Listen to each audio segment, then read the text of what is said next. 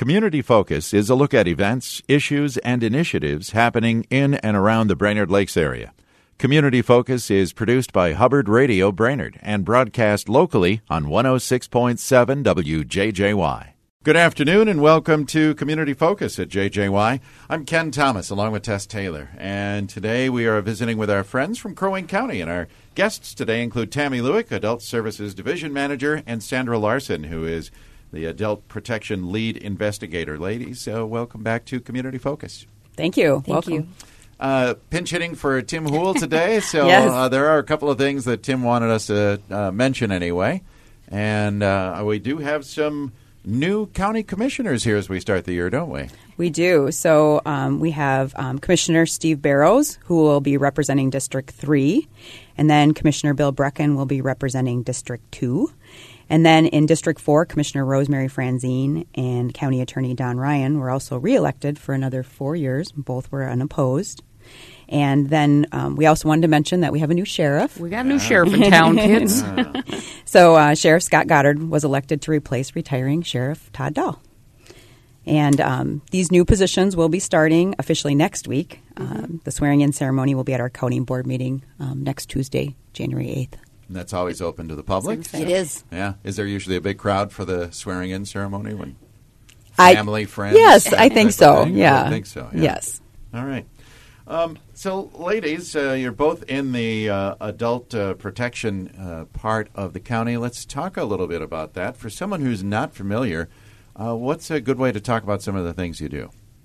Go ahead, Ray. So just to identify a vulnerable adult and who that encompasses, that would be any person over 18 years of age or older who is a resident or inpatient of a facility, receive licensed services in their home, possesses a physical or mental infirmity or other physical, mental, emotional dysfunction that impairs their ability to provide adequately for their own needs. And in addition to that, there's kind of a two-pronged component here, that because of that dysfunction or infirmity and the need for care services, the individual has an impaired ability to protect the individual's self from maltreatment. One thing that's key, I think, is for some of us, meeting that definition of a vulnerable adult can fluctuate. We all will be considered vulnerable adult at least once, if not several times in our lifetime. So, hospitalization, vulnerable adult. I suppose. Released from the hospital, maybe with licensed services in your home for a week or two afterwards, vulnerable adult. Once those licensed services stop, I'm no longer considered a vulnerable adult. Interesting. Yeah. I didn't know that. I suppose Yeah. if you think about it, that's the truth. That's what helps. Yeah, how you meet it, and Yeah. and so sometimes when you're receiving those licensed services and something happens that that could potentially be reported, and so it is a good thing to think about, though, that at some point in our life we'll probably all be considered a vulnerable adult. Yeah. So even though that fluctuates from time to time, I would imagine there's still a pretty good number of people that always fall under that umbrella. That's on a true. regular basis? Sure. Conditions that won't improve or change. We have younger adults who turn 18 who were born developmentally delayed and just will never be able to kind of always make their own decisions, just depending on their IQ level, I should say. The other one would be someone who has a diagnosis of dementia or Alzheimer's when it has progressed to the point where, again, it's a condition that's not going to improve or change or reverse. So, yes, there is that classification, too, that just always will be a vulnerable adult. And then there's the rest of us, like I said, who it'll sometimes fluctuate. Sure. So you offer protection and help? We do. Yeah. Are these, and I know we talked about this with my family. My dad had the Alzheimer's, and we were worried about a number of things. Scams, probably the biggest thing right away. Is that something that you guys work That on? is very huge. I think in our Sheriff's Department and law enforcement, city police do take the lead on some of those just because it does involve a crime. So, yes, those are definitely, that would be considered financial exploitation in our area as far as defining maltreatment. That is one of the trending allegations that I was going to touch on today. And in addition to the financial exploitation, there's also self-neglect. Those are the two most common allegations of maltreatment that are reported right now to the county that we are. Self-neglect. What, Yeah. Can you define that? Absolutely. In fact, just some signs of someone self-neglecting may be seen as them not eating well, not taking their medication, or not taking it properly. Unpleasant odors in the home, unkept home, Okay. or unpleasant odors from the person themselves. Sure. Unpaid bills, Oh, yeah. forgetting doctor appointments, that kind of thing. And we do some of that initially as we're aging and maybe declining mentally a little bit. Sure.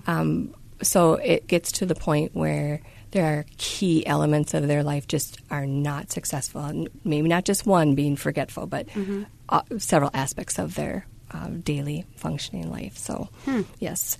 And then just to go into some of the financial exploitation description would be when someone is financially exploited by someone else. It can be when services are cut off, like cable or phone, electricity. Needed home care services are not in place despite ample income or to afford those services. Overdraft notices may be coming in from their bank or unfilled prescriptions for their needs. All of these can be, but doesn't have to be, accompanied by unusual spending by the person who has access to that vulnerable adult or to their accounts. And then just to give you an idea, so last year Crow Wing County did receive a total of 458 reports for all allegations. And then just to break that down for self-neglect, 188 allegations of self-neglect were made and 141 for financial exploitation. Wow. Wow. Yeah. That So- does happen. And I know, unfortunately, from what I've read about, especially the financial part, sometimes that can be family, unfortunately. It is, unfortunately, about 90% of Wow. the... So it's that high. It is. Yeah, because we always think of scammers, and there's enough of those out Yeah. there. Yeah. But often it is family. And sometimes it is maybe a family member taking maybe their inheritance a little early. Helping themselves a little bit. Sure. Yeah, and so that's where we focus on, too. Are there services that should be in the home even though there's ample money? You know, kind of a Sure. red flag. Interesting. Yeah. Yeah, very interesting. So how do you get these reports? Do you have, neighbors calling saying, I'm concerned about my neighbor? Or, how do you find out about these situations? Definitely those are some of our reporters, but we do have a 24-hour, 7-day-a-week reporting number statewide for Minnesota for adult protection, vulnerable adults, anytime you want to report something. So it is our mandated reporters, teachers, doctors, social Healthcare service providers. healthcare providers, yes, Yeah. or our non-mandated, just people in our community. And we really want to stress that we absolutely want to hear from everyone. You don't have to be just a mandated reporter. We want to make sure that the average citizen and community member knows who to call, where to call, and what to report. And I was going to say, a lot of folks may think, I don't want to get involved. What if I'm wrong? I'm going to, What do you say to folks who are thinking there might be an issue but are a little hesitant to make that call? One key thing is when you report, you can remain anonymous. Okay. I will say from the county perspective, I would love to have a contact name and number just for follow-up because I feel like I always have 10 more questions that maybe the person taking the call didn't ask. Sure. So I would love to have that. However, if you're that uncomfortable, if you're just really don't want to harm the relationship that you have with that person, we do not disclose who the reporter is. It is strictly for the investigators to have that information. It is not disclosed unless there's a court hearing, court action, and the judge would order us to do so. So, that's where I say, yes, you can remain anonymous. It's very helpful if you provide that information for the investigation. Sure. And I always think it's important that people, if you're concerned about something, it's better to, I think, err on the side of reporting. Yes. That doesn't mean that we're going to screen it in and that we're, that we may even do anything with it. But if we have maybe other reports or some other concerns from other members of the community or, this might help us in our investigation as well. So, Right. I think it's important that people just, feel okay with that. There's a screening process that this is still going to go through before, we go into active investigation, Right. so. Right. I would think, too, that sometimes you have quite possibly family that calls from out of the area. Yes, absolutely. I'm worried about my mom or dad Right. or whomever. Can you check on them. So we do refer some of those calls that come direct to the county where it's kind of a real safety, imminent danger kind of a thing. We ask them to call that into not only law enforcement for a welfare check, but then also to our adult reporting center, just dually. And then the welfare check is immediate, gives them a little bit more assurance that the person is okay. And then as a follow-up, we receive the report through our reporting center, and then we can find out what's going on. We can kind of see it, what the concerns are and what the safety issues are, too. Yeah. And then do you partner with other agencies in the Lakes area for help? Because I would have to think that you can't do all this on your own, but when you find some of these things going on, for food, for instance, do we sign them up for Meals on Wheels? And there must be lots of people that you partner with. Yes, lots of agencies and that we work with out in the community. Sometimes we make referrals for things that will help the person get the services they need if they're not getting things, getting their needs met. Right. Maybe they are, maybe their income isn't such they didn't think that they could afford it. Well, maybe they're eligible for services. So, so that we can provide those kinds of things into the home and bring them in, so that they can remain in their home, or, if they need, maybe it's now maybe moving into an assisted living. But again, sometimes people just don't know that they potentially might be eligible for those things, even, with limited income or, that sort of thing.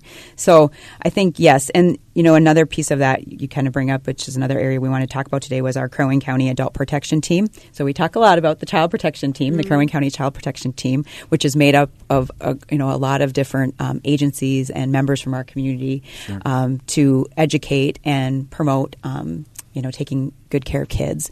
And we have that same thing for adult protection. We don't talk about it as much, but we have the Crow Wing County Adult Protection Team. And up until just this past year, we didn't do any kind of fundraising or really have any funds at all. Everything was just going out into the community and making presentations and educating. All of that was voluntary, which today it still is very voluntary. But we did establish through the Brainerd Community Action a fund for the Crow Wing County Adult Protection Team now. And so we are able now to take donations for that. And so that's been, we're excited about that because it will allow us to, put more materials out into the community about adult protection matters, help inform our community. The last couple of years we've been doing some trainings. We brought trainings in on adult protection issues, but also on alternatives to guardianship and setting up like powers of attorney and what that means. And because, families have a lot of questions. How do I help protect my my parent that's aging, or how do I, what do we do about this, or does my child that's turning 18 need a guardian? Maybe they don't. And so that's been some work of our Crow Wing County Adult Protection Team that we are working to help educate the community and go out and make presentations on adult protection matters. So very important work. Yeah. But we're excited that we now have a fund, and I think we actually, before the end of the year, reached $1,000 in our fund. Awesome. It's a very small amount, but it will help us to bring, like I said, some trainers in from last year. We had Volunteers of America here doing some training on the alternatives to guardianship, and we have a lot of people looking for those kinds of alternatives. Taking things to such a formal legal matter.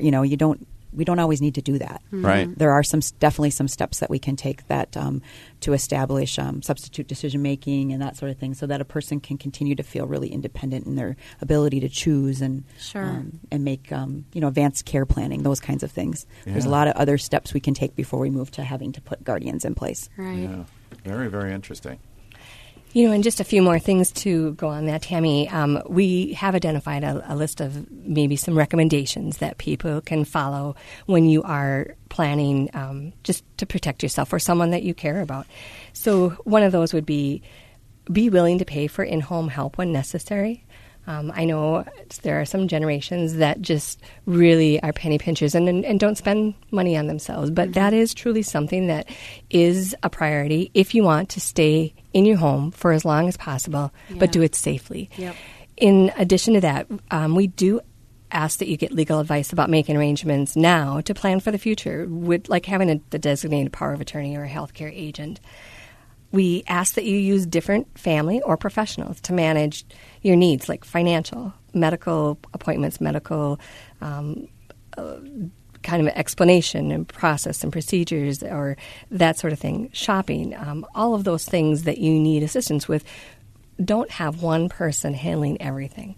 Yeah. The other thing is don't give someone access to your accounts or designate them in those roles if they themselves have a problem with gambling, money management. Yeah. If you know they have a problem, don't hand them your stuff. Correct. Right. You know, some families I've spoken to, they said, well, you know, it's my only child or my only relative and that sort of thing. So then I do have to stress, you know, even if they are your family member, even if they are your only family member, I would ask that you seek the help of a professional in that regard instead. Kind of a third party watching. Too. Absolutely. Yeah. Yep. We also say, you know, don't promise money or assets after you die in exchange for care now. Yeah. Oh, good point. Don't let hired caregivers open your mail, pay your bills, or manage your finances. You know, their role is to provide you with care. They should not be used to assist with the finances. Don't be bullied into giving someone money or access to your money. Yeah. You know, just because they say they need it or want it or whatever, they really put the pressure on you. Sometimes they do, I think, test those relationships with you. So if you are easily manipulated, it sounds like you can fall under that. Yeah. And this is one we didn't mention, but if you are a victim of abuse or neglect, report it. We talked about other people reporting, but you too can report. Right. Yeah. If someone's doing it to you. And don't feel embarrassed or stupid if someone has taken advantage of you in some way, shape, or form. I think the embarrassment will prevent a lot of people from reporting, and so we really just want to let them know that, you know, you probably are not the only person that, you know, may be the victim from this perpetrator. So we want to make sure that you report it and that we have all the information to be able to stop it. Yeah. Look out for yourself, you know. Yeah. So our reporting center is called the Minnesota Adult Abuse Reporting Center, and I do have a telephone number for that. They also, if you're a mandated reporter, you can do an online report. But just in our community, the general number, again, 24 hours, 7 days a week, is 844-800-1574. And again, you can remain anonymous. Very good. All right. We're going to run out of time, but I wanted to mention one last thing. And I know Trish was in here, Trish Ekstead, not too long ago, and we talked about the Vitals app, but this is another tool that can really help with adult protection. Yeah, just wanted to make mention that with the assistance of the Region 5 Adult Mental Health Initiative, we have made Vitals available to 289 officers across Region 5 Plus. That includes Aiken, Cass, Crow Wing, Morrison, Todd, and Wadena counties. Wow. In Crow Wing alone, we have 124 officers that are going to now have the application this year. And for those that don't know what this is, Tammy, explain just quickly what the app Vitals is about. app is an app that allows children and adults with visible and invisible conditions and disabilities an opportunity to voluntarily put their information on this app that then can be seen by law enforcement officers. It's in real time, so if you ever need to make updates to it, you can do that, and it automatically will be out there for officers to see. And it just really allows, it increases safety for individuals. It improves communication with law enforcement. So if you're unable to speak at the time of an incident, you potentially, they would have the information about maybe your medical condition that might not be visible. And then, it promotes independence. Yeah. And so, just it can help diffuse a situation too and make it something, it could become something it doesn't need to be if the officers have this information when approaching you at an incident. So and we also want to just reiterate, we came to talk about adult protection. This is for all ages, so this could be for a child, but it also could be for an adult, like you talked about, your father with Alzheimer's. It gives people an opportunity to share some information, some critical information with law enforcement. Yeah. And for more information about that, you're right, Trish Ekstead would be our contact at Crow Wing County. Her number is 218-824-1399, or you can check out the Vitals app online at www.thevitalsapp.com. And I think the key here is, like you say, law enforcement now has this. So if you feel you are in any way in need of this, you need to get it so that it just automatically shows up on the officer's phone. Yep, through the application. When you're within, I think it's like 80 feet. So, if a child with autism or an adult with Alzheimer's, as they're walking up to someone, they would get the little message already right there. Oh, this is what's going on. It diffuses so many situations well ahead of time. Yep. It's not something that officers can use to search you. No. It's just when they come into close proximity of you. So, it's great. It's a great resource, we think, for people. So Very good. If we have any other questions about adult protection or vulnerable adults, is there a place on the county website we can go to find out more about some of the things we talked about? Yep, they can visit our county website and click on community services, and you'll come into more information about all of our services. Very good. All right. Ladies, thank you so much for being here today. Thank you. Truly appreciate it. Thanks. Our guests today, Tammy Lewick, the Adult Services Division Manager, and Sandra Larson, Adult Protection Lead Investigator for Crow Wing County. I'm Ken Thomas, along with Tess Taylor. That is today's edition of Community Focus. And don't forget, you can catch Community Focus anytime on our website at 1067wjjy.com.